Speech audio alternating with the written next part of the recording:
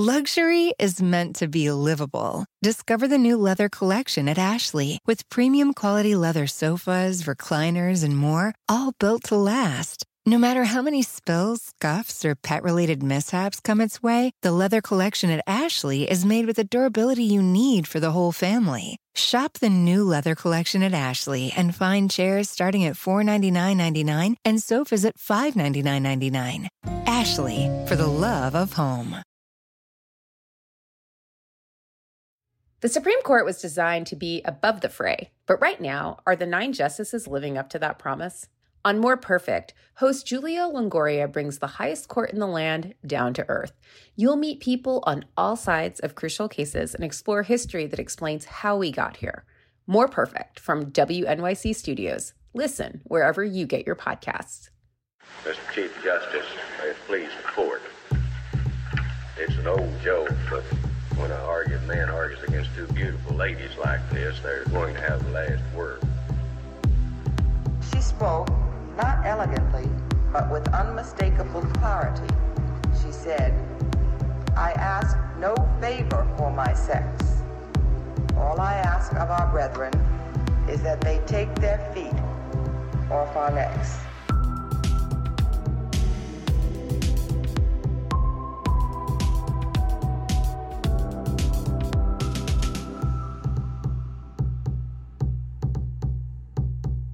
Hello, and welcome to a very special live show of Strict Scrutiny, your podcast about the Supreme Court and the legal culture that surrounds it. I'm Melissa Murray. I'm Leah Littman. And I'm Kate Shaw. And some guy named Donald Trump was supposed to be here, but he busy. Then as a backup, Crooked put us in touch with this guy, Jack Smith. But he's also going through some things because, yes, the twice impeached former president is now a twice indicted former president. So Donald Trump was indicted once again, this time in federal court on charges related to classified documents that he improperly retained. We haven't yet seen the indictment, but it's been reported that the charges include conspiracy to obstruct justice, violation of the Espionage Act. Basically, Area Man has run into some trouble with the law. We're not going to spend a lot of time on Donald Trump because, frankly, he's exhausting and he doesn't really deserve our time. And also because it's been a really big week for the rule of law and we really want to dig into it. So first of all, we are coming to you live today from Howard University Law School in Washington, D.C. And I will say, when we decided to have our first D.C. live show, there were so many choices because let's face it, D.C. is lousy with lawyers and lousy with law schools. But we knew immediately that our first D.C. show had to be here at Howard Law School, the Mecca, the hilltop, the place that has spawned so many amazing civil rights pioneers. And we are so grateful to the Howard University Law School community and Dean Danielle Holly Walker for their kind hospitality and for welcoming us here today. Thank you so much. So as listeners will know, normally on this podcast, we spend a lot of time talking about the Supreme Court, but we are typically doing it at a relatively safe distance from the place. Though perhaps speaking only for myself, I would personally be willing to take one for the team and follow the justices abroad when they go to Italy for their cozy vacations styled as academic junkets, just to do a fantastico live show in, say, Italy. Honestly, it would depend which justices we are talking about, at least to my mind. Now, girls' trip with Sonia, Elena, and Ketanji, that I think we would do. I don't think I would follow Neil Gorsuch anywhere, even on Harlan Crow's really luxe private jet. So back to DC for the moment. We actually don't know what the justices' plans are because, frankly, those 9 still have some work to do here. There are around 23 opinions left to announce this term and probably only about 2 weeks in which to do it. So you better work, bitch. Over at 1 First Street, they are certainly polishing up those drafts, and we want to be clear, it's probably not going to be good. The question to our minds is just how bad. Well, it's not just us saying that it's going to be bad. I mean, Mother Nature is literally saying it's going to be bad. There is a literal toxic cloud hanging over the East Coast, which feels like Mother Nature's way of saying it's a metaphor, right? Am I right? Yeah, so The toxic cloud, in our view, is likely the Supreme Court and what they're going to do over the next 2 weeks. And the East Coast is basically all of democracy. So buckle up, folks. It's going to be great. The literal toxic cloud is especially appropriate because we're almost 1 year from the Supreme Court's decision that kneecapped the Clean Air Act in June in West Virginia versus EPA. So a week after the court overruled Roe, the court made it harder to address climate change and made it easier for polluters to pollute the atmosphere. And the Clean Air Act, the statute that the court hobbled in that case, was literally enacted on the heels of smog overwhelming New York City. So it's almost like Mother Nature is both protesting the court and crying out that we still need the Clean Air Act. So in light of all of this literal, physical, toxic cloud, as well as the toxic cloud of the court, there's an understandable instinct to stay far, far away from SCOTUS. But not us. We don't run from danger, no. We walk right up and say, hey, danger, we're here, and that's what we've done. We took this opportunity to come directly to the courts, play in their faces, in their backyards, and we decided to do that here at Howard Law School, again, because of the incredible work that Howard has done over the years supporting and bolstering civil rights in this country. So we had previously done an episode with the incomparable Tiffany Wright and talked about the launch of the Civil and Human Rights Clinic here at Howard. That clinic filed a powerful brief in Dobbs about the history of abortion restrictions and the burdens that abortion bans disproportionately impose on Black women. And we have been seeing those enormous burdens on people, women's lives every day since the court overruled Roe. And of course, most people in this room do not need reminding of this, but for our listeners at home, it does bear emphasizing that Howard has long been in the business of training leaders who have been at the forefront of using the law to seek racial justice, to build a functioning and inclusive democracy, who understand the fundamental linkage between those two projects. So it is a real thrill for us to be here. We have been fangirling out on the class portraits in the hallways. We've been taking pictures of ourselves, prepping in the Pauli Murray conference room. It is an absolute delight for us to be here. We also want to give a real shout out to Dean Danielle Holly Walker, who made this possible. And we should note this is something of a swan song for Dean Holly Walker, who is going to be leaving Howard Law this June to assume the presidency of Mount Holyoke College, the first Black woman in the history of that college to have the post. She's been an early and avid supporter of this podcast and all of us, and we commend her remarkable tenure here at Howard Law School, and we wish her well in her new post. Mount Holyoke is so lucky to have her. And again, we are so grateful for her hospitality, and we're so grateful for the work that she and her team and our team at Crooked did to bring all of this together. So thank you. We are also delighted to be joined on stage here at Howard by Janae Nelson.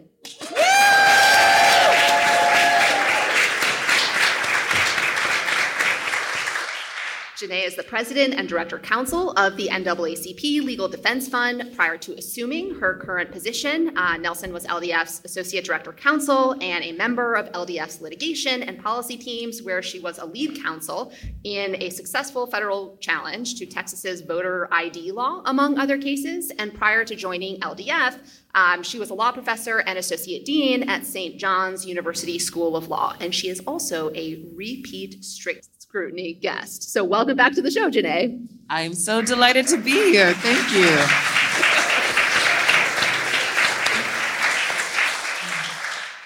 All right, so here is a quick overview of today's show. We are going to start with the court's latest batch of opinions. We are then going to highlight some cases out of the federal trial courts, and we will end with some court culture. But first up, opinions. And boy, did we get a banger from the court on Thursday in Allen versus Milligan. And of course, that was the huge case involving Section 2 of the Voting Rights Act.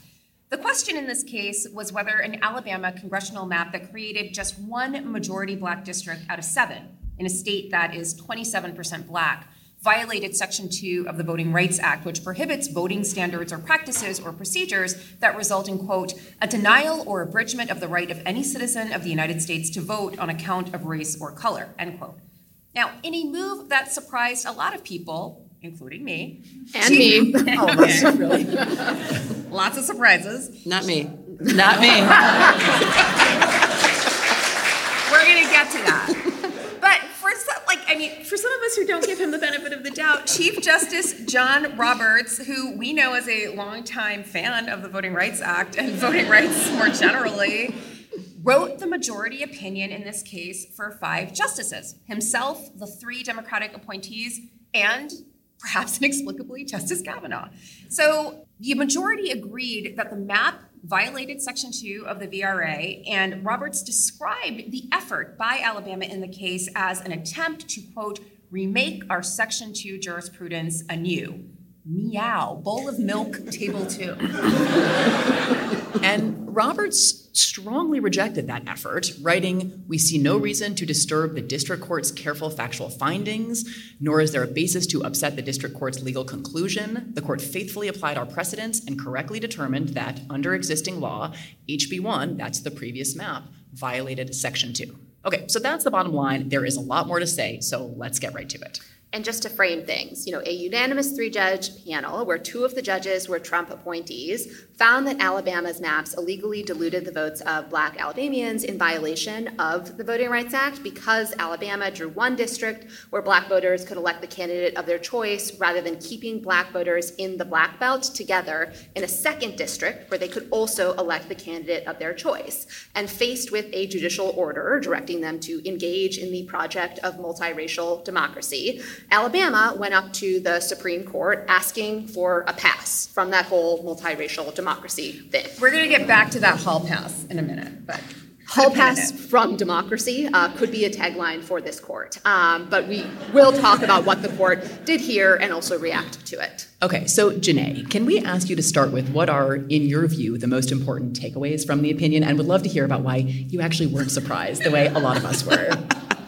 Absolutely, but first I just have to say that I can't think of a better place to be in conversation about this victory and 3 people to be in conversation with about it than the Strict Scrutiny podcast hosts, Leah, Kate, and Melissa. So I'm just delighted to be here at Howard University School of Law, where Thurgood Marshall, the founder of the Legal Defense Fund, graduated in 1933. So this feels like a wonderful homecoming and the appropriate place to celebrate what I think is a landmark civil rights decision by the Supreme Court. So the key takeaways, and then we'll get to the idea of a surprise. So this case, in so many ways, first and foremost, is a vindication of the voting rights of Black voters, not only in Alabama, but across the country, because this holding reverberates in cases that are currently pending before the court, cases that are pending in district courts that LDF and other civil rights groups are litigating, and cases yet to be brought where there are potential majority and minority districts to be drawn. So the potential reverberations are vast. So that's number one. Number two, this is a validation of Section 2 of the Voting Rights Act. And Section 2, as many of you may know, has been the only tool that has done any really robust work in the past decade since Section 5 of the Voting Rights Act was struck down in an opinion authored by Chief Justice Roberts 10 years ago this month, Shelby County versus Holder. And that case invalidated a provision that would have prevented this map in Alabama from going into effect in the first place. It was a preclearance provision which required the federal government to review voting changes in states with a history of discrimination. And we know Alabama has a very robust history of racial discrimination, and this congressional map would have never gotten through Section 5 preclearance. So here we are enforcing Section 2, but Section 2 has been withered in many ways over the past decade as well. And there was great concern about whether it would be enforced robustly in this, what I consider a very slam dunk textbook case of racial gerrymandering. And so the court validated Section 2, said it was still a robust tool, that it is completely constitutional, which I think is a real win given the number of questions swirling around it. And it also validated, it's swept away the doubts around whether you can bring a private action under the Voting Rights Act, and resolved a number of issues around the technical application of the Jingles requirements, et cetera. I would say the final thing is that this opens up the door to re-examine the possibilities of equal electoral opportunity as we see a changing demographic in our electorate.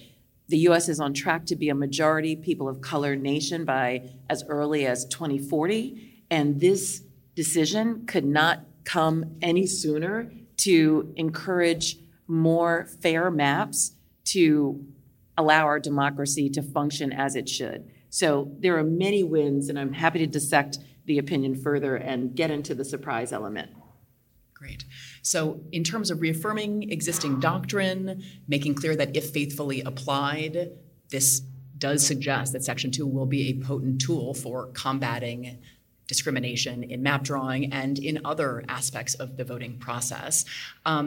It also, just to make quite concrete in terms of the on-the-ground impact of this decision, it seems quite clear Alabama has to create a second majority Black district. That is very likely going to be true in the immediate aftermath of this case of several other states, Georgia, Louisiana. There's possibility of impact in the maps in North Carolina, possibly Texas. So the on-the-ground consequences will be immediate in terms of including Black voters in democracy and fully in the political process. In terms of the team at LDF that litigated this case, we cannot miss the opportunity to pile on some praise, right, to other previous strict scrutiny guests, Duell Ross and LDF in general, right, for lawyering the heck out of this case. I have to say, it feels like if you come on strict scrutiny, you win in the Supreme Court. Causation or correlation, I don't know. Definitely one of the two. Yeah, so we also wanted to extend congratulations to the ACLU, who was also very involved in mounting this challenge. This team, I think, truly saved this part of the Voting Rights Act, and in doing so, safeguarded multiracial democracy and the ability of voters of color to receive representation going forward. We should also shout out other lawyers involved in the case. Abakana of the Elias Law Group also argued, as did Solicitor General Elizabeth Prelogger. Both were terrific, arguing on behalf of plaintiffs and the federal government in support of the lower court's opinion. Strict Scrutiny is brought to you by Americans United for Separation of Church and State. Missouri legislators said the quiet part out loud with their total abortion ban. Quote, Almighty God is the author of life, end quote. They also said, quote, God doesn't give us a choice in this area. He is the creator of life. Plus, quote, from the biblical side of it, life does occur at the point of conception, end quote. Religious extremists are forcing all of us to live by their beliefs, as in the Alabama IVF case. Americans United for Separation of Church and State exists to stop this kind of abuse. On the eve of the 50th anniversary of Roe, Americans United and their allies sued Missouri, representing 14 clergy from 7 different denominations. AU's lawsuit challenges Missouri's abortion bans as a violation of the separation of church and state. AU's guiding light is freedom without favor, equality without exception. AU works with partners on all sides of the aisle, of all religions and none, to ensure the wall between church and state stands strong for all. Keep up with this ongoing case at au.org. With my busy life, I use Shipt same-day delivery to keep up. When I need a jar of extra creamy peanut butter delivered, I know my personal shopper Amber will come through. And if it's not on the shelf, she asks them to check the back. Shipt, delight in every delivery. Learn more at Shipt.com.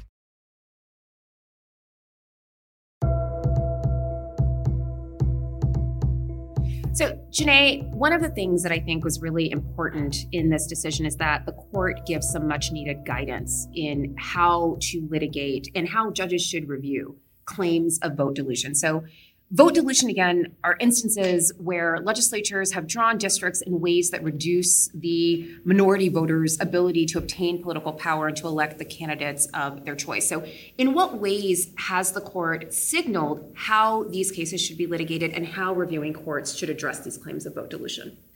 Well, I think the court did a lot of work by saying what not to do and by rejecting a number of the arguments that the state of Alabama put forth, very specious arguments. And in fact, Chief Justice Roberts said quite clearly that to the extent that the state of Alabama was suggesting that you need a race-conscious approach to, or a race-neutral approach, I should say, to redistricting, that is fully rejected by Section 2. And I really want to credit Justice Ketanji Brown Jackson for dissecting that issue during oral argument, and I think laying the foundation for that part of the opinion. But the court also said that when we're thinking about simulations, which is a real challenge as we start to continue to use more technology in the process of redistricting. The process of simulations allows you to produce thousands of maps on a computer.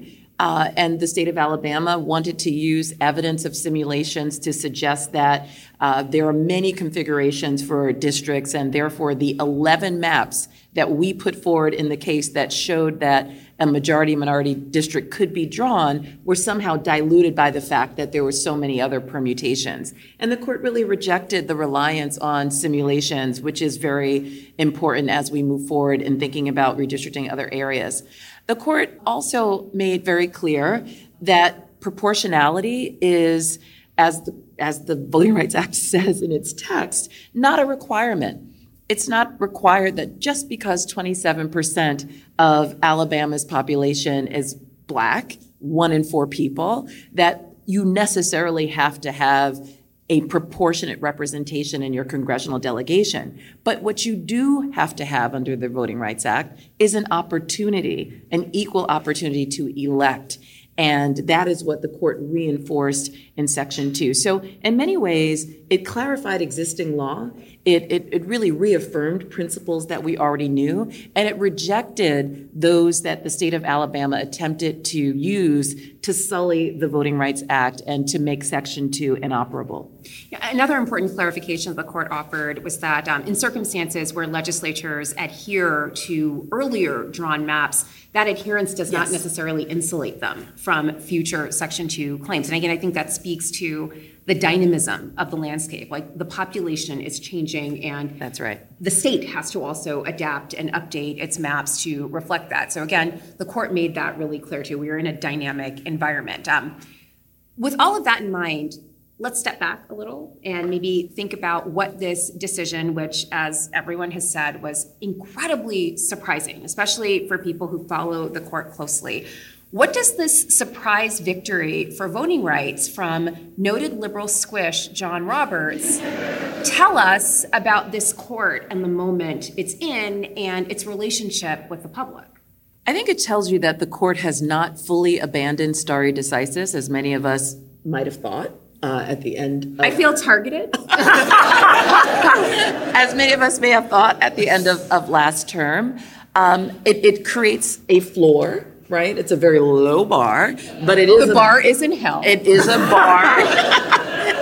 It's a bar nonetheless. And I think it really is a recognition of at least some members of the court, namely Chief Justice Roberts and Justice Kavanaugh, recognizing that our democracy simply could not withstand a blow to Section 2 of the Voting Rights Act that A, is not supported by 40 years of precedent and law, and B, would wreak havoc on our increasingly multiracial, multi-ethnic democracy. If you continue to isolate political power in the way that the state of Alabama was attempting to do, and as you point out, Kate, the state of Louisiana, we've got Florida, we've got South Carolina, we've got so many states we can name, Arkansas as well, and others, North Carolina. You really have no electoral process through which to hear the voices of this increasingly diverse electorate, and then you force people into other more dystopian choices that I don't think the court wants to be the author of that story. Speaking of dystopian choices, I think one of the reasons why I found this decision so surprising is because it's not the first time the court had dealt with this challenge. And in fact, in February 2022, this case came before the court on the shadow docket. As many people will recall, Black voters in Alabama, represented by LDF and the ACLU, challenged the maps under Section 2 of the Voting Rights Act. The 3-judge panel agreed with them that the maps were unlawful. Then Alabama appealed that to the United States Supreme Court on the shadow docket, and it requested a stay of the lower court decision that had instructed Alabama to redraw the map in advance of the 2022 midterm election. And a 5-4 majority of the court in an unexplained shadow docket decision, a 5-4 majority that included now liberal squish Brett Kavanaugh, stayed the lower court's decision. And it allowed that map to be used in the 2022 midterm election. They followed that banger up with a similar decision involving a Louisiana districting map. And there was also a lower court in Georgia that allowed unlawful maps to be used on the ground that they were following guidance from the Supreme Court. And so I think it is not an understatement to say that the court's actions on the shadow docket in 2022 completely distorted the electoral landscape in the midterm election and possibly gave the Republicans control of the House of Representatives. So a couple of things. One, you are 100% correct about Say it again. The impact of Melissa's going to make this our new intro for the show, just so you know. This is going to be on a loop on the internet. Just get ready. That's how my husband's going to wake up every morning.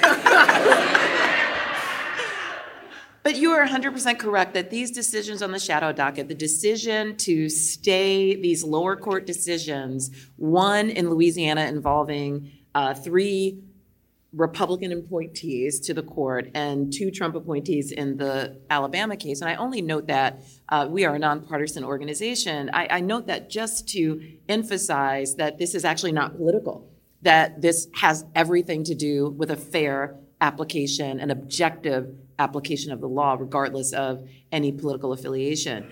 And so, yes, our current Congress is actually there. The composition is a result of racially discriminatory maps. That means the entire country is affected by the racial discrimination that happened in these states. So this is not an Alabama issue. It's not a Louisiana issue. This is a national concern. So you're right. So the question I think that you're teasing here is, why did Chief Justice Roberts grant the stay along with Kavanaugh and then do this? Well, it was Kavanaugh who changed, right? The chief wouldn't have granted the stay. He wrote this weird opinion that was like, well, I wouldn't grant the stay because granting the stay would require me to change the law, but I am changing the law curious. So I'm open to the possibility of doing it after an argument. That's right. But then he said, no, I'm not going to do it. And then Justice Kavanaugh, who had granted the stay, then walked it back and, said, nope, we are going to keep the law as it is, reaffirm these existing principles, and say full-throatedly, these maps are unlawful today. Yeah. So June 8th. Right. If that was the case, why weren't they similarly unlawful in February 2022? So I do think that going into this case, the fact that the court had previously allowed the map to be used, obviously John Roberts' history, both as a young lawyer in the Justice Department and as a justice, as the author of Shelby County, and as someone who has seemed to demonstrate real hostility to the Voting Rights Act and to voting rights more broadly, that he would author this opinion and that Kavanaugh would come over for most of it. I think we're all still trying to puzzle our way through. So you talked about some of the reasons that you think might explain all this, but so you were going in, you were expecting this? So let me say one word, because I do think it's important for people to understand the difference between what was at play in the stay and what happened on the merits. So during the stay, the reason for granting the stay was a particular principle called Purcell, the suggestion that if a voting change is going to happen too close in time to an election, it shouldn't happen. We should just let everything ride out, lawful or not, just let it ride out and then deal with the after effects later. So that is what happened. That's the principle that drove this. Fully disagree with the application here. We filed that lawsuit as soon as one could possibly file a lawsuit after the districting plans were passed by the Alabama state legislature. We got a decision in January of 2022, and nonetheless, the court said that this was too close in time to the November election. So, fully disagree. Math time. That's 9 months. A full gestation period. You can have a baby. Yes, correct.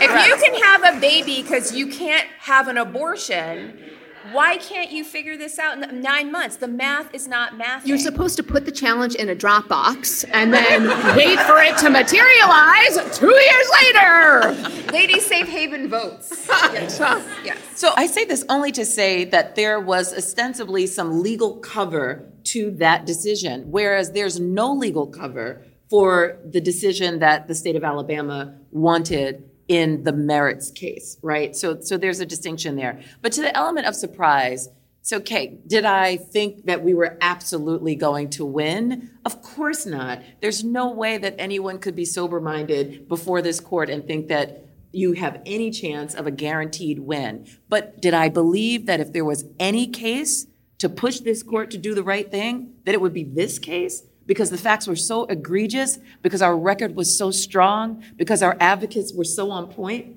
Absolutely.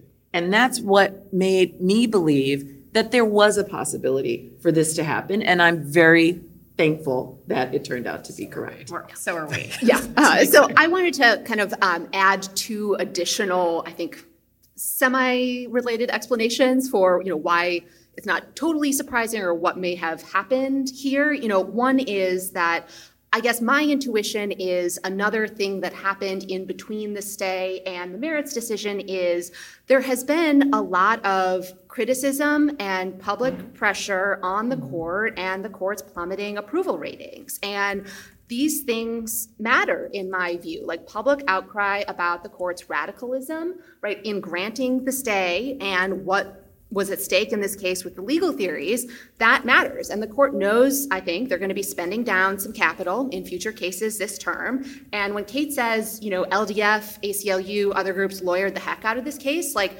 that's part of what I think is involved in lawyering the heck out of cases right now, is speaking to the public about what the arguments in a case mean and how there was a risk that the court would embrace them and what would happen if they did. The justices and their clerks, they read this stuff, they can tell how people react to them and their decisions. And I don't frankly think the chief wanted op-eds that said a decade after Shelby County, the chief justice kills like the other section of the Voting Rights Act. Especially not when in Shelby County, Chief Justice Roberts said, but you have Section 2. Yep. So in many ways, and also, you could point to Dobbs as well. If you say, well, if you want a right to abortion, if you want to weigh in on reproductive rights, you can vote that way, but we're taking away your ability to elect candidates in Congress who can represent your interests. It's so thoroughly hypocritical that I think this was part of validating some of the offerings that he made, whether they be legitimate and truly, truly heartfelt or not. But it really would undermine every other argument he makes if he limited the right to vote in this way. Well, I also think there's something about the particular psychology of Brett Kavanaugh here. And something you said, Janae, reminded me of an earlier decision, I think from 2019, Flowers versus Mississippi, which is a Batson challenge. And again, that was a case where Brett Kavanaugh in the majority ruled that the prosecutors had violated a Black defendant's rights to a fair jury trial. And again, the facts were so egregious, really, really egregious. And it just may be the case that for Brett Kavanaugh, a father of daughters and the first man to have an all-female chambers, really egregious racism is in fact racist. Civil rights icon, Brett Kavanaugh. The strongest Black woman on the court. That's Sam Alito. Come on. You're right. But I do also want to emphasize something you were also saying, Janae, which is like this decision to me is also a reaffirmation of the idea that I truly believe in the darkest of times that law and lawyers can sometimes matter. Like we've said, right? Right? I know, right? Like sometimes it's not just, it's not just the fact that like LDF and ACLU and, the SG and the Elias Group, like lawyers were great. It's also how aggressive and outlandish and absurd Alabama's arguments were. Like they were sloppy and they were slapdash. Like this was the oral argument when the justices were pressing Alabama. Like, what exactly is your theory and in what universe does it possibly make sense? There was one lawyer here who did an A+ job. In addition to Duell Ross, she doesn't get the billing that she deserves for being a top lawyer here. But that lawyer was actually the court's newest justice, Justice Jackson, who started...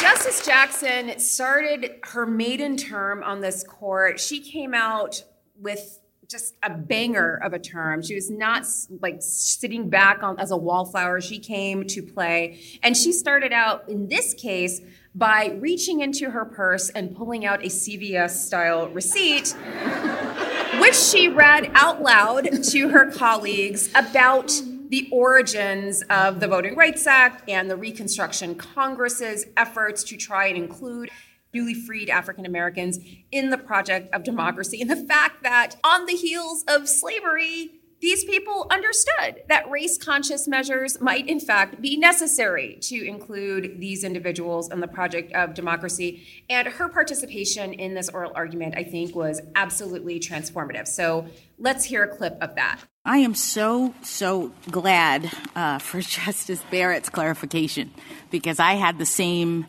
thought about what you were arguing, and I'm glad that you clarified that your core point is that the Jingles test has to have a race-neutral baseline, or that the first step has to be race-neutral. And what I guess I'm a little confused about in light of that argument is why, given our normal assessment of the Constitution, why is it that you think that there's a 14th Amendment problem? And let me just clarify what I mean by that.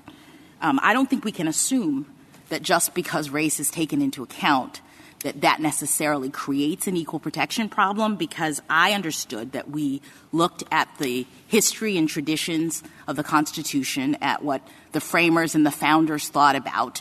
And when I drilled down to that level of analysis, it became clear to me that the framers themselves adopted the Equal Protection Clause, the 14th Amendment, the 15th Amendment in a race-conscious way, that they were, in fact, trying to ensure that people who had been discriminated against, the freedmen, during the Reconstruction period, were actually brought equal to everyone else in the society. So I looked at the report that was submitted by the Joint Committee on Reconstruction, which drafted the 14th Amendment, and that report says that the entire point of the amendment was to secure rights of the freed former slaves. The legislator who introduced that amendment said that, quote, unless the Constitution should restrain them, those states will all, I fear, keep up this discrimination and crush to death the hated freedmen. That's not a race-neutral or race-blind idea.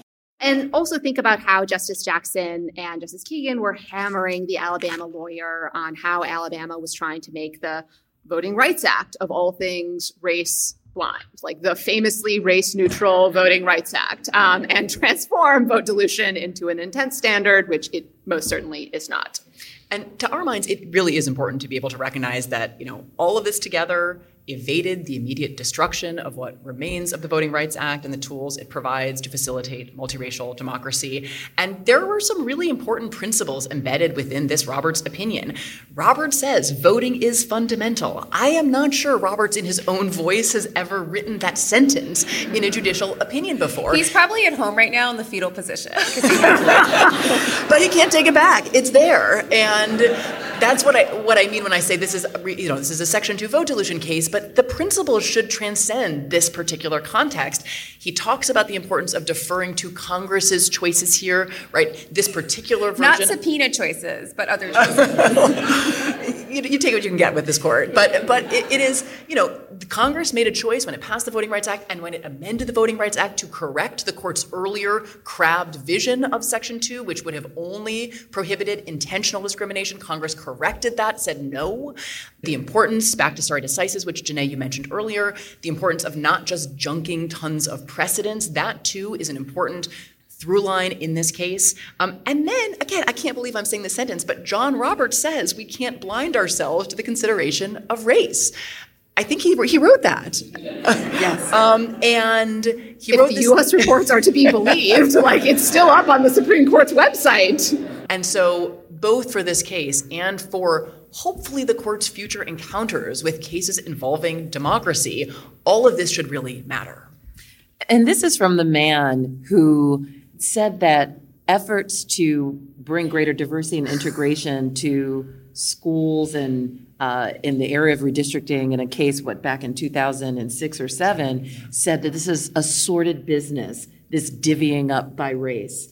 And this man is now recognizing, especially now in a climate where the truth of the history and the ongoing effects of racial discrimination is being so contested in the very states that we're talking about. And I'd be remiss if I didn't mention something that he wrote about the Black Belt. You know, we all know the history of the Black Belt, and Chief Justice Roberts actually identified the Black Belt as a community with a high proportion of similarly situated Black voters who share a lineal connection to, quote, the many enslaved people who were brought there to work in the antebellum period.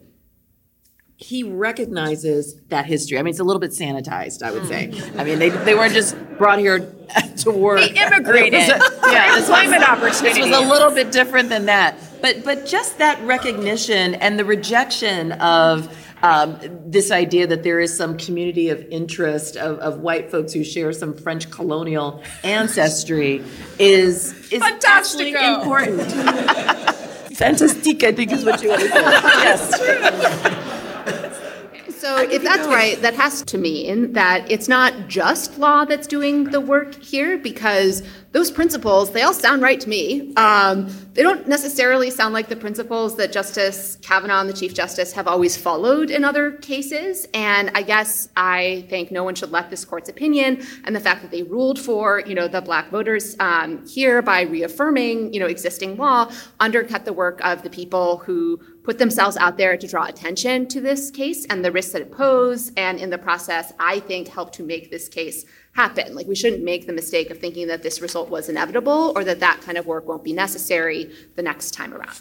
Yeah, so we should definitely shout out folks like Evan Milligan, who was at the forefront of this, and again, Joel Ross, who had such a masterful command of this case at oral argument. But as is my wont, I have been a bit of a turd in the punch bowl on this case for the last couple of days. And mostly it's about the media's coverage of this case and the way it has been presented as a cause for celebration or victory. And I just want to take a beat on this. And again, I do think this is a victory for civil rights and for voting rights. And yes, voters and multiracial democracy won here, but I don't think we can let up on this court. And I don't think that we can give this court credit for issuing a victory that was ours in the first place. Steve Vladeck and I wrote a piece in the Washington Post this morning that was really 2 tweet threads that we brought together. When 2 tweet threads meet cute, they make an op-ed. And the point is, there's context here. There's Shelby County versus Holder, when the court eviscerated preclearance, which would have stopped this map from going into effect in the first instance. There's Brnovich in 2021, where this court hobbled Section 2. There's the shadow docket decisions that allowed these maps to go into effect and may have actually affected electoral outcomes in this country. And so, yes, this is a victory, but I don't think that we should celebrate this court finally doing the right thing when they could have done the right thing in February 2022 or in July of 2021 or in June of 2013. And we have to stay on their necks, and we can do both. And, Sherilyn Ifill came at me a little bit, and that's fine. I love Sherilyn Ifill. If Sherilyn Ifill told me to go to hell, I'd put on flame retardant pajamas and I would go. I would go. It is a victory, and we should celebrate LDF, Jewel, the ACLU, but we need to stay on this court's neck. If anything is proven by this, it's staying on their necks may have helped us get here. Well, I couldn't agree more. And what I will say is, if I had $1 for everyone who said we should not have brought this case, that this case was dead on arrival, I'd be a rich woman. And I think that is staying on the court's neck. So there's no question that is happening, and there's no question that this case did that. What I take issue with is the idea that people can feign surprise over this and say, oh my God, this was shocking, this was so unexpected, but yet this wasn't a win. That is thoroughly inconsistent to say in one breath, you were surprised, but this is somehow not a win. If we did not think that the court would produce this justified result when they actually produced it, how is that not a win for our democracy? And let me say this, I distinguish wins from progress.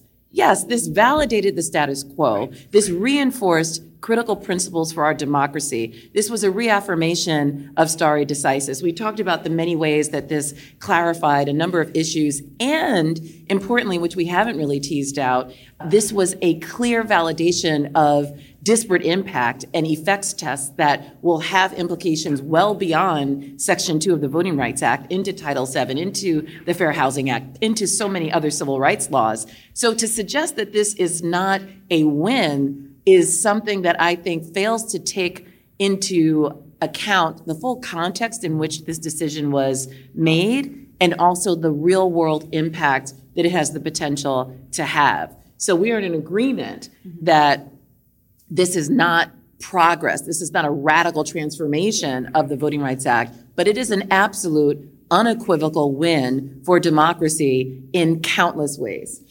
And we could have other victories for democracy.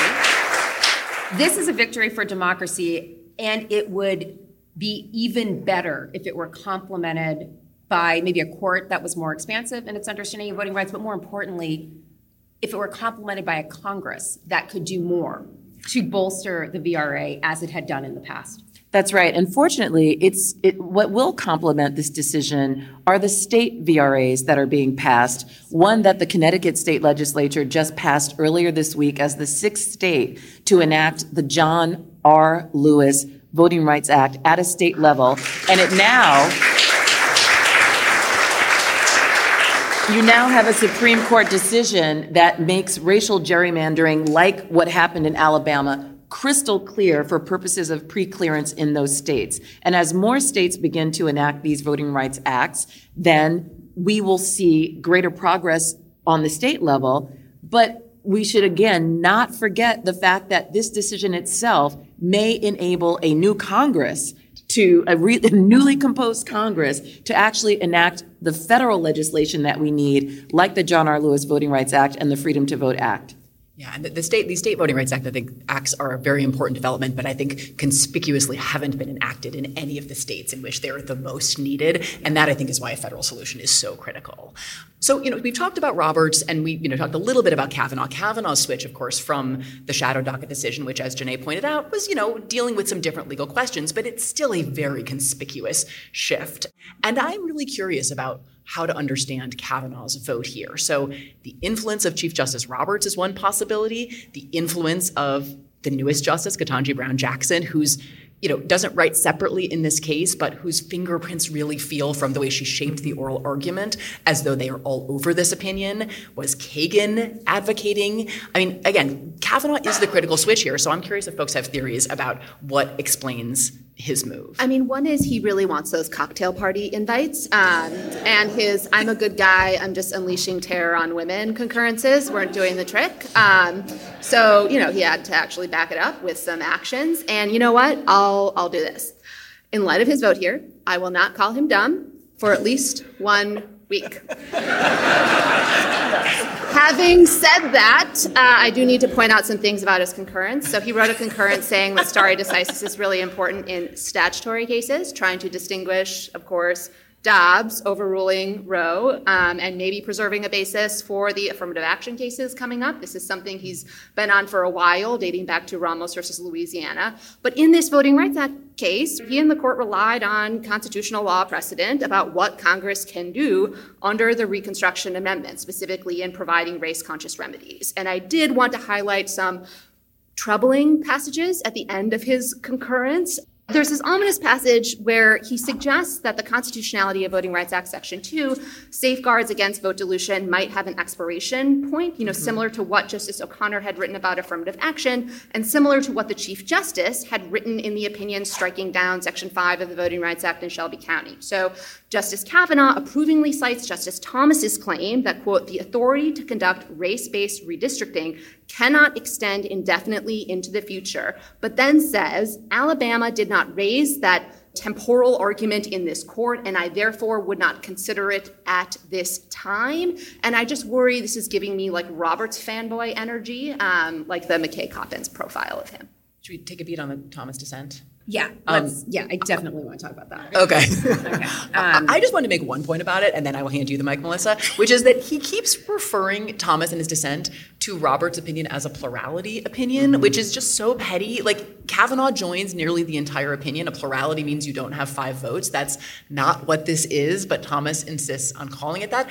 I don't know if it reflects there was actually a vote shift at some point along the way, and the dissent wasn't updated to reflect that, but that was the one thing I wanted to flag. But Melissa, the floor is yours.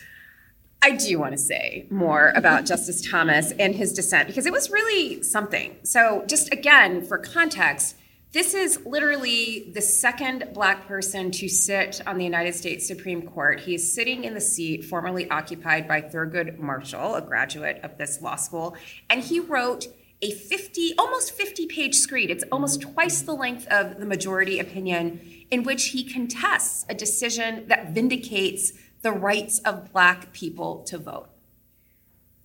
Let that sit for a moment. It is a love letter to the fiction of colorblind constitutionalism and a love letter to the prospect of showing intent to make out any kind of claim of race discrimination. And if you don't think this is just him limbering up and getting hydrated for his majority opinion in the affirmative action cases, you need Jesus. Like, this is just a warm-up. Yeah? Well, yeah. But let's see what side of the decision he'll be on. The other thing that struck me... This is like hope we're feeling right now. No, but what struck me was also the resurrection of the deeply offensive term by the deceased Justice Antonin Scalia that Section 2 is somehow a racial entitlement. Yeah. So it's just more evidence of a distancing from civil rights principles, from a full understanding of the Reconstruction Amendments and what they were purposed for, and just an attack on, as you say, the voting rights of Black people in this country by this justice. Yeah. If you haven't seen the Frontline documentary, watch it. It's, oh my God, so much popcorn, so much tea. I was riveted. It's not often that Kate gives recommendations for TV, and so this was a banger. Good job. And actually, the second episode of the current slow burn season about Justice Thomas dropped a couple days ago, and if you haven't listened to that one yet, get the popcorn ready. It's wild. All right, but on that hopeful note that maybe Justice Thomas will be a liberal squish in the affirmative action cases, thank you for that, Janae. I'm not sure that's exactly what I said. I love your interpretation. But thank you for joining us. Thank you so much for your leadership of LDF and the great work that you all did in conjunction with the ACLU in Merrill versus Milligan, Allen versus Milligan. Such an amazing victory. Congratulations to you all, and thank you so much for joining us today. Thank you.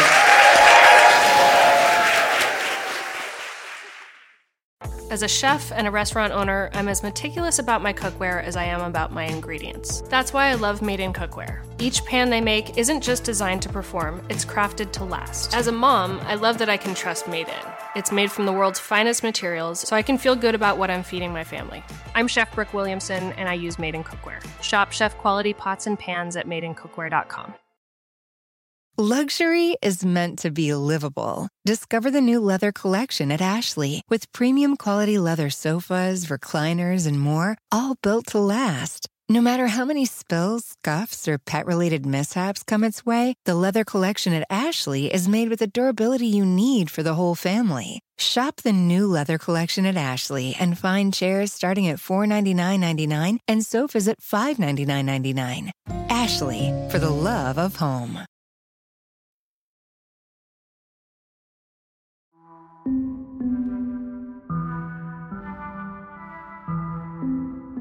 For those of you who weren't here at the live show, Janae Nelson just left the stage to a standing ovation, which I imagine is exactly what happens when Justice Jackson comes into conference. It should be. It should be. That's my president. So we got another surprising decision this week in Health and Hospital Corporation of Marion County versus Tlefsky. This decision was authored by Justice Jackson. So we talked up Justice Jackson's lone dissent in the labor case, Glacier Northwest, last week as a tour de force. and this one is too. She is making a play for the Taylor Swift of the Supreme Court. In the face of challenges, namely all of the men's around her, she is just writing banger after banger. And I'm guessing she will have a lot of material in the next couple of weeks to continue this era.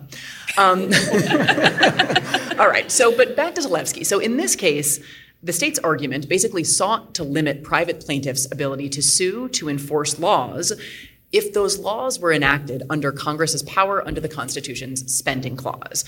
So the state and some amici were basically saying here, yes, so Section 1983, which is the general federal civil rights statute, says that you can enforce laws, but when laws are passed under the spending power of Congress, those aren't laws, those are contracts. And if this sounds like it makes no sense, it really doesn't, but that was the theory.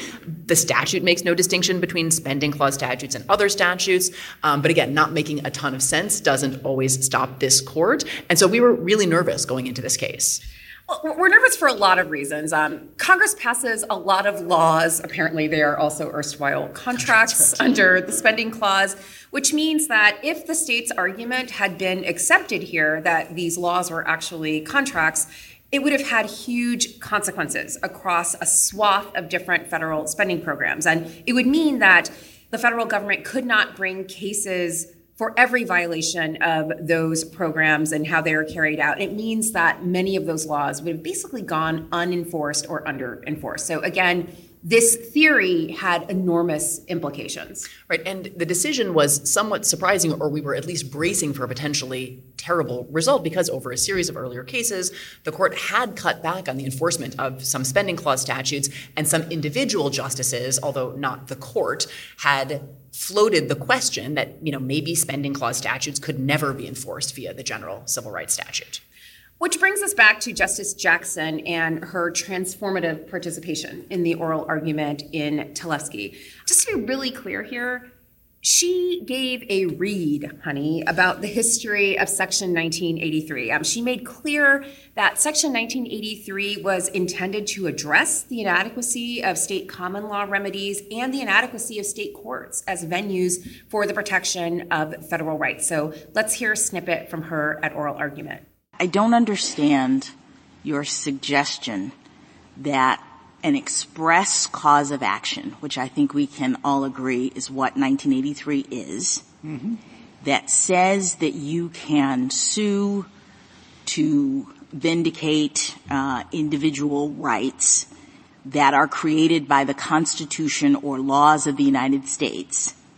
I don't understand why that carries with it common law that preceded it under circumstances in which you couldn't sue. So you seem to be suggesting that there isn't this isn't a situation in which Congress was actually providing a cause of action where there wasn't one before. Right. Which, when you look at the actual history of 1983, that was precisely what Congress was doing. It was a part, 1983, of the Ku Klux Klan Act, where Congress had looked at the situation of states not giving forum, not giving a cause of action to people who were being terrorized, and instead of adopting and incorporating those principles and saying, here's this new law and we're going to incorporate the common law of excluding you from the court, in fact, Congress created the right in order to allow people to go to court. So while there might be situations in which we carry old soil into our interpretation, I don't understand how you can interpret an express grant of authority to go to court to enforce rights created by law consistent with the opposite situation at common law and say we have to limit the current right because in common law you didn't have that right. I just realized that the through line in both this case and the Voting Rights Act case is that in both cases, one party was asking the court to treat, spending clause statutes and the Voting Rights Act as law-ish, right, rather than laws. And the court rejected that. It's weird. Anyways, so this spending clause argument was also the oral argument where Justice Kagan had mocked the lawyer who suggested that the court should narrow the ability to sue under the general civil rights statute by incorporating, of all things, the Supreme Court's Armed Career Criminal Act jurisprudence. Nice try, some geniuses. So this decision preserves the protections and rights contained in spending clause statutes, Medicaid, healthcare, education, childcare, elderly care, nursing. This particular case involved the Federal Nursing Home Reform Act. And as such, I think this is a huge civil rights and disability rights win. So in addition to Tlefsky, we also got an opinion in Dubin versus United States. Now, this decision narrows the federal identity theft statute and says that the use of another person's identity has to be integral to the crime in order to constitute identity theft. In this case, the defendant overcharged Medicare by something like $100, and in doing so, he misdescribed the services that were provided to another person, and that other person's name wasn't a key part of the crime. So that's the setup. And this decision is really part of a trend of the court narrowing the reach of federal criminal law. This was a unanimous opinion by Justice Sotomayor. Just side note, how embarrassing is it for the federal government that they lost Sam Alito in a criminal case? If that doesn't prompt some soul searching in U.S. attorneys' offices, it's hard to know what will. So Neil Gorsuch, who we like to refer to as our little stopped clock, is very occasionally correct about something, had some righteous anger and ridicule directed at the government's theory in this case, and he couldn't help himself from really just this fantastico formulation of it. So he wrote, whoever among you is not an aggravated identity thief, let him cast the first stone. Who thought it was a good idea to give this guy a Bible? Why? He's got to prove he learned some things on those trips to Italy, Melissa. Yes. So he listed a bunch of things that would be identity theft under the government's theory, like overcharging someone on Venmo. And he concludes with what I think he sort of intended as a mic drop moment, and that was, the statute fails to provide even rudimentary notice of what it does and does not criminalize. We have a term for laws like that. We call them vague. Fantastico! Yeah, that's it. We call that Fantastico. He's so good. We also got an opinion in one of our favorite cases, Jack Daniels versus VIP products. Yes. Everyone clap. Fan favorite. We spent a lot of time discussing this case after the oral argument because both the facts and the oral argument were actually incredibly entertaining. Now, again, the bar is low for Supreme Court oral arguments, but if you like your dog jokes intermingled with scatological humor, this was the oral argument for you. So this case involved a line of dog toys called Bad Spaniels. And they look like a bottle of Jack Daniels. They're made to look like Jack Daniels bottles. But rather than saying old No. 7 brand Tennessee sour mash whiskey, they say instead, the old No. 2 on your Tennessee carpet. Get it? It's because dogs poop on your carpet. Okay. The Ninth Circuit found for the dog toy company, and this was pretty rough going for Jack Daniels. I'm not above a pun. Okay. Unfortunately, the opinion itself was way less funny than the facts of the case or the oral argument, so we will summarize it briefly. The court vacates and remands, directs the lower courts to use a different legal test to assess the claims. On infringement, the court concludes that the only relevant question is whether consumers are likely to be confused, which, I have a view on that, but, the lower courts are supposed to take a look. Yes. No one is going to try to drink this dog toy. It's just not going to happen. But on dilution, which is separate from infringement, the court found the lower court was wrong to basically conclude that every parody is necessarily non-commercial. Something can be a parody but still be commercial, especially because here Bad Spaniels allegedly misused the mark, that is the source identifier, right, like who made the product, rather than just say a reference to or a use of the name. And the opinion was written by Justice Kagan, pop culture maven, who included a reference to Aqua's Barbie Girl in the opinion announcement, including reciting the lyrics, quote, I'm a blonde bimbo girl in a fantasy world. I like the idea that she can have a little fun and that she and Justice Jackson and Justice Sotomayor get to smile and have something of a reprieve for a second. But that's all the opinions. As we said at the outset, we have 23 opinions for the court to crank out in a little more than 2 weeks. So rest up and hydrate because it will be a wild sprint. We also wanted to highlight some lower court opinions and other developments that seem to coincide with Pride Month. So happy Pride to all of you, and we're going to talk a little bit about some of the Pride landscape. So in a rare piece of good news, a Trump-appointed district court judge in Tennessee struck down that state's unprecedented laws banning drag shows in public or any place where children might see them.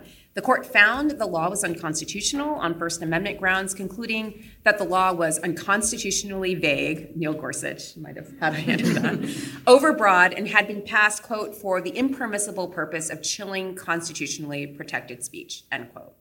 So this was a good, important win, but I don't think it should obscure the fact that the legal landscape this Pride Month is incredibly alarming, right? Even though the law at issue in this case Melissa was just talking about was the first of its kind, the Washington Post reports that 26 other similar laws have been introduced already this year targeting drag performance and performers. That same analysis counted 400 anti-transgender bills already introduced this year, up from 150 bills last year. So this attack is fierce and widespread, and the legal victories are really important, but there is much, much more work to be done. And just because we are doing this at this live show, like to note that as we were getting ready for the show to pump ourselves up, we watched the video of Anitra's and Marsha's lip sync to Boss Bitch because it's invigorating and filled with joy. And do not fuck with drag queens. Just don't do it.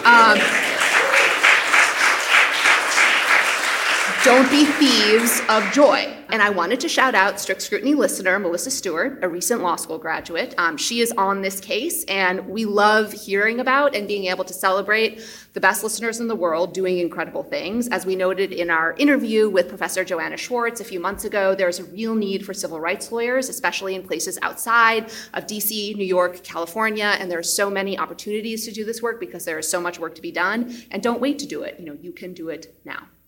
We should also note, since we're at Howard, that the NAACP Legal Defense Fund launched in 2021 its Marshall Motley Scholarship Program with the goal of training and seeding the next generation of civil rights lawyers doing work in the South. And we often think about the South as being a place where civil rights work focuses on race discrimination and voting, and it does. But there's also a lot of issues around LGBTQ rights that are going on in the South as well. And according to the Williams Institute at UCLA, a significant portion of the LGBTQ plus population are people of color, and even among that group, many reside in the South and are deeply, deeply impacted by the wave of anti-trans, anti-gay actions that's going on in this region. So it's terribly important work, and the NAACP Legal Defense Fund is doing really important work that we should support in seeding that cohort of civil rights lawyers. And to highlight another recent and successful challenge to one of these laws, last week we got a decision from a Florida district court invalidating one of the provisions in Florida's anti-trans law, specifically the restrictions on providing affirming health care to transgender kids. The district court judge in that case noted, the elephant in the room should be noted at the outset, gender identity is real. The judge went on to say that, quote, the defendants say in effect that organizations were dominated by individuals who pursued good politics, not good medicine. If ever a pot called a kettle black, it is here. The statute and the rules were an exercise in politics, not good medicine, end quote. So these cases and the laws undergirding them are going to keep coming. If you want to stay up to date on what's going on, we wanted to highlight the work of Chris Geidner, who's doing a lot of the compiling and documenting of all of these attacks. He does it at a Substack called Law Dork. You know you are one, it's okay. He does amazing independent news and analysis, and it's always timely, always in depth. Please follow him, he's doing great work. And because it's Pride, one final thing to highlight, which is an exchange that happened in a recent Fifth Circuit oral argument in a challenge to book banning and library restrictions.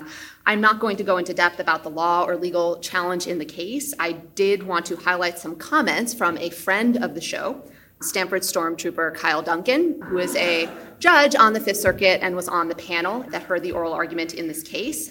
It is Pride, and I'm going to use this as an excuse to twirl on Kyle Duncan. So again, some of the issues are just about the lawfulness of book restrictions, and Judge Duncan decided to offer his perspective on the kinds of books that libraries can obviously restrict.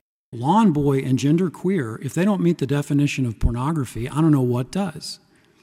Your Honor, with all due respect, the definition for First Amendment purposes is not pornography. Of those books? It's obscenity.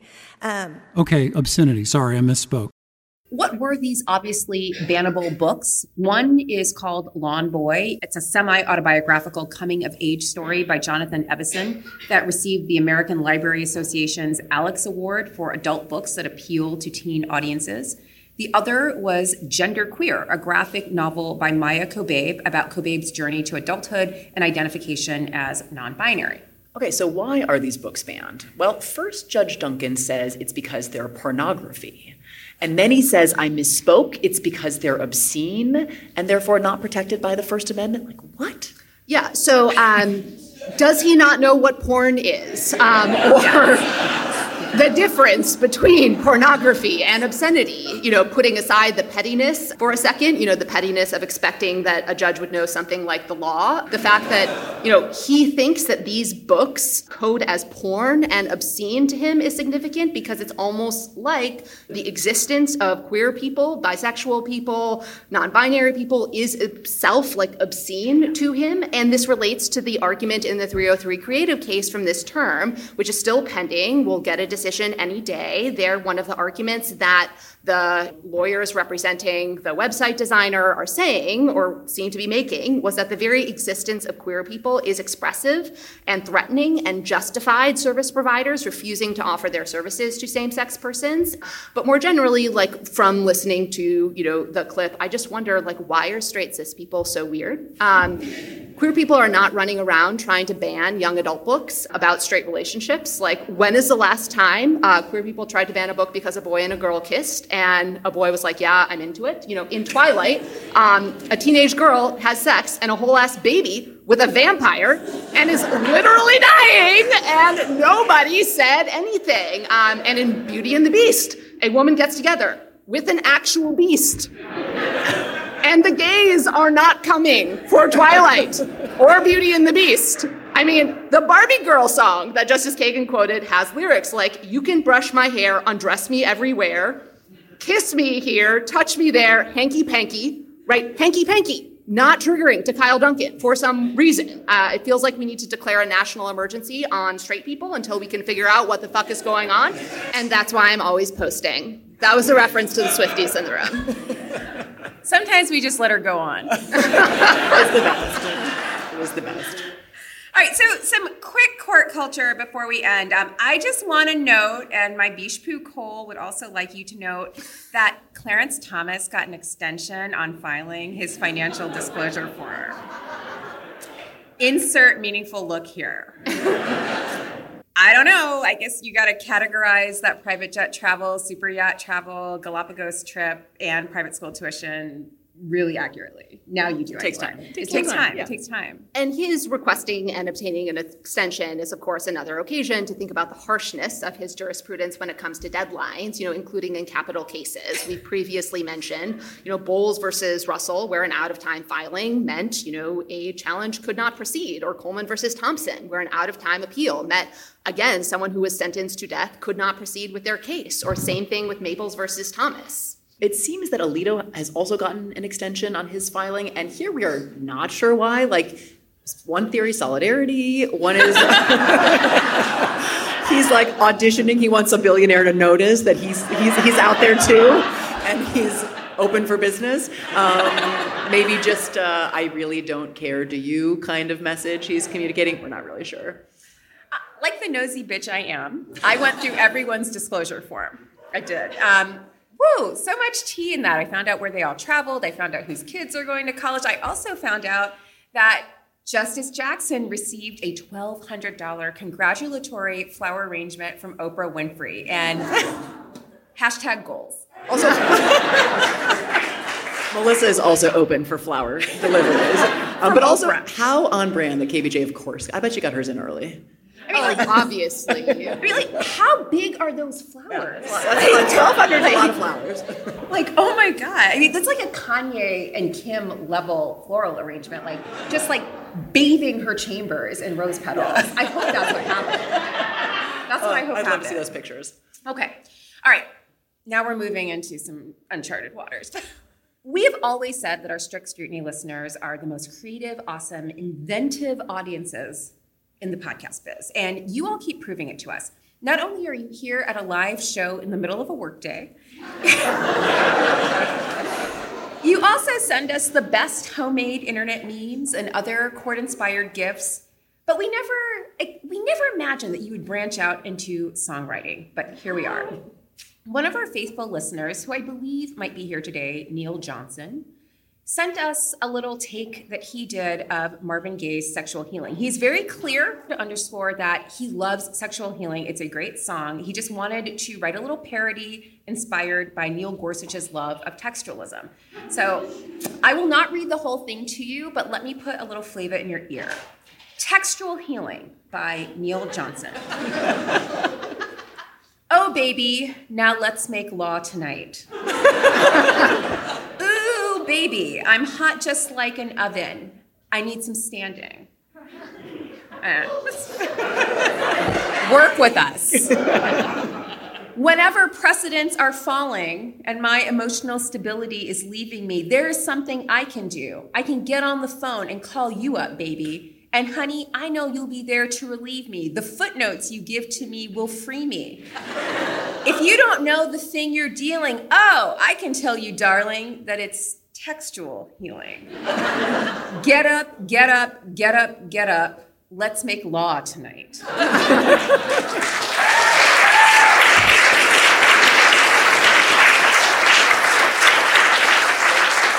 Oh my God, Neil, that was first rate, and great for educating the public about so many court-adjacent issues, including textualism, rewriting statutes from the bench, legislating from the bench, standing ethics.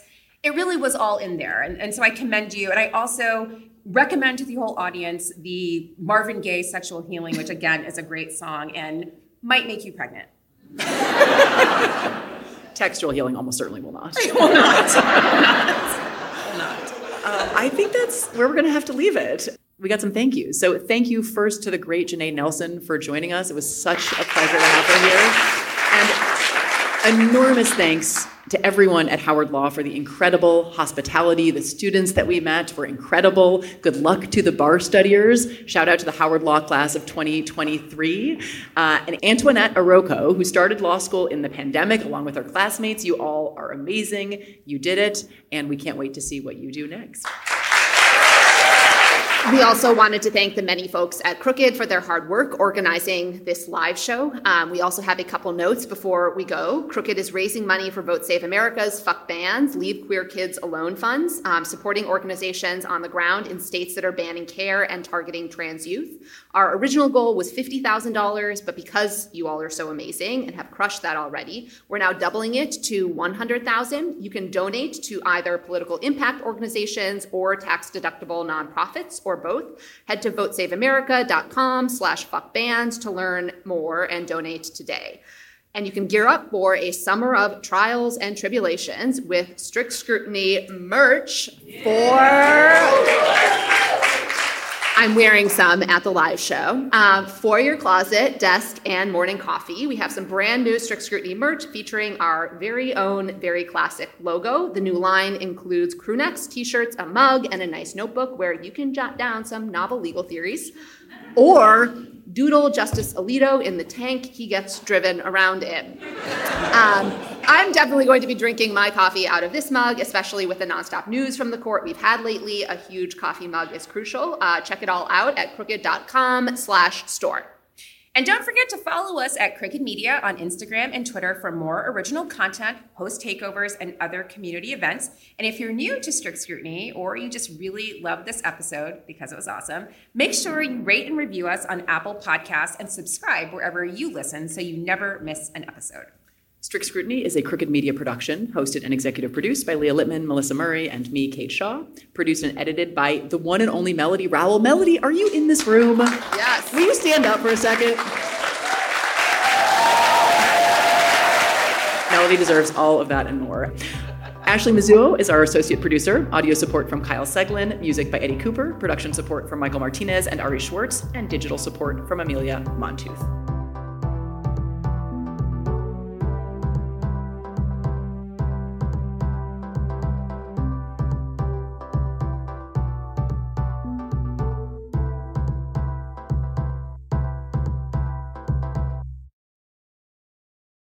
Luxury is meant to be livable. Discover the new leather collection at Ashley with premium quality leather sofas, recliners, and more, all built to last. No matter how many spills, scuffs, or pet-related mishaps come its way, the leather collection at Ashley is made with the durability you need for the whole family. Shop the new leather collection at Ashley and find chairs starting at $499.99 and sofas at $599.99. Ashley, for the love of home. Shopify is the global commerce platform that helps you sell at every stage of your business. With the internet's best converting checkout, 36% better on average compared to other leading commerce platforms, Shopify helps you turn browsers into buyers. In fact, Shopify powers 10% of all e-commerce in the U.S. Sign up for a $1 per month trial period at shopify.com/podcastfree. All lowercase, shopify.com/podcastfree, shopify.com/podcastfree.